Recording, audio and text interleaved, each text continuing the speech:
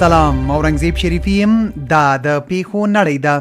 د رسنیو د ریپورټونو پر بنسټ د کندوز د امام صاحب په یو جماعت کې د جمیل مانځه مهال چاودنه شوې چې له امله یې تر دې دمه د یو کس د وژل کېدو او د 2 نورو ژوبلیدو خبر ورکړل شوی. بي بي سي د مالی اقدام کاری ډلې یا FATF چې د ترهګرۍ د مالی سمبالښت پر وړاندې مبارزې لپاره جوړه شوې په خپله غونډه کې پریکړه کړې چې د پاکستان نوم به لا هم د دوی په خړ لیست کې پاتې وي.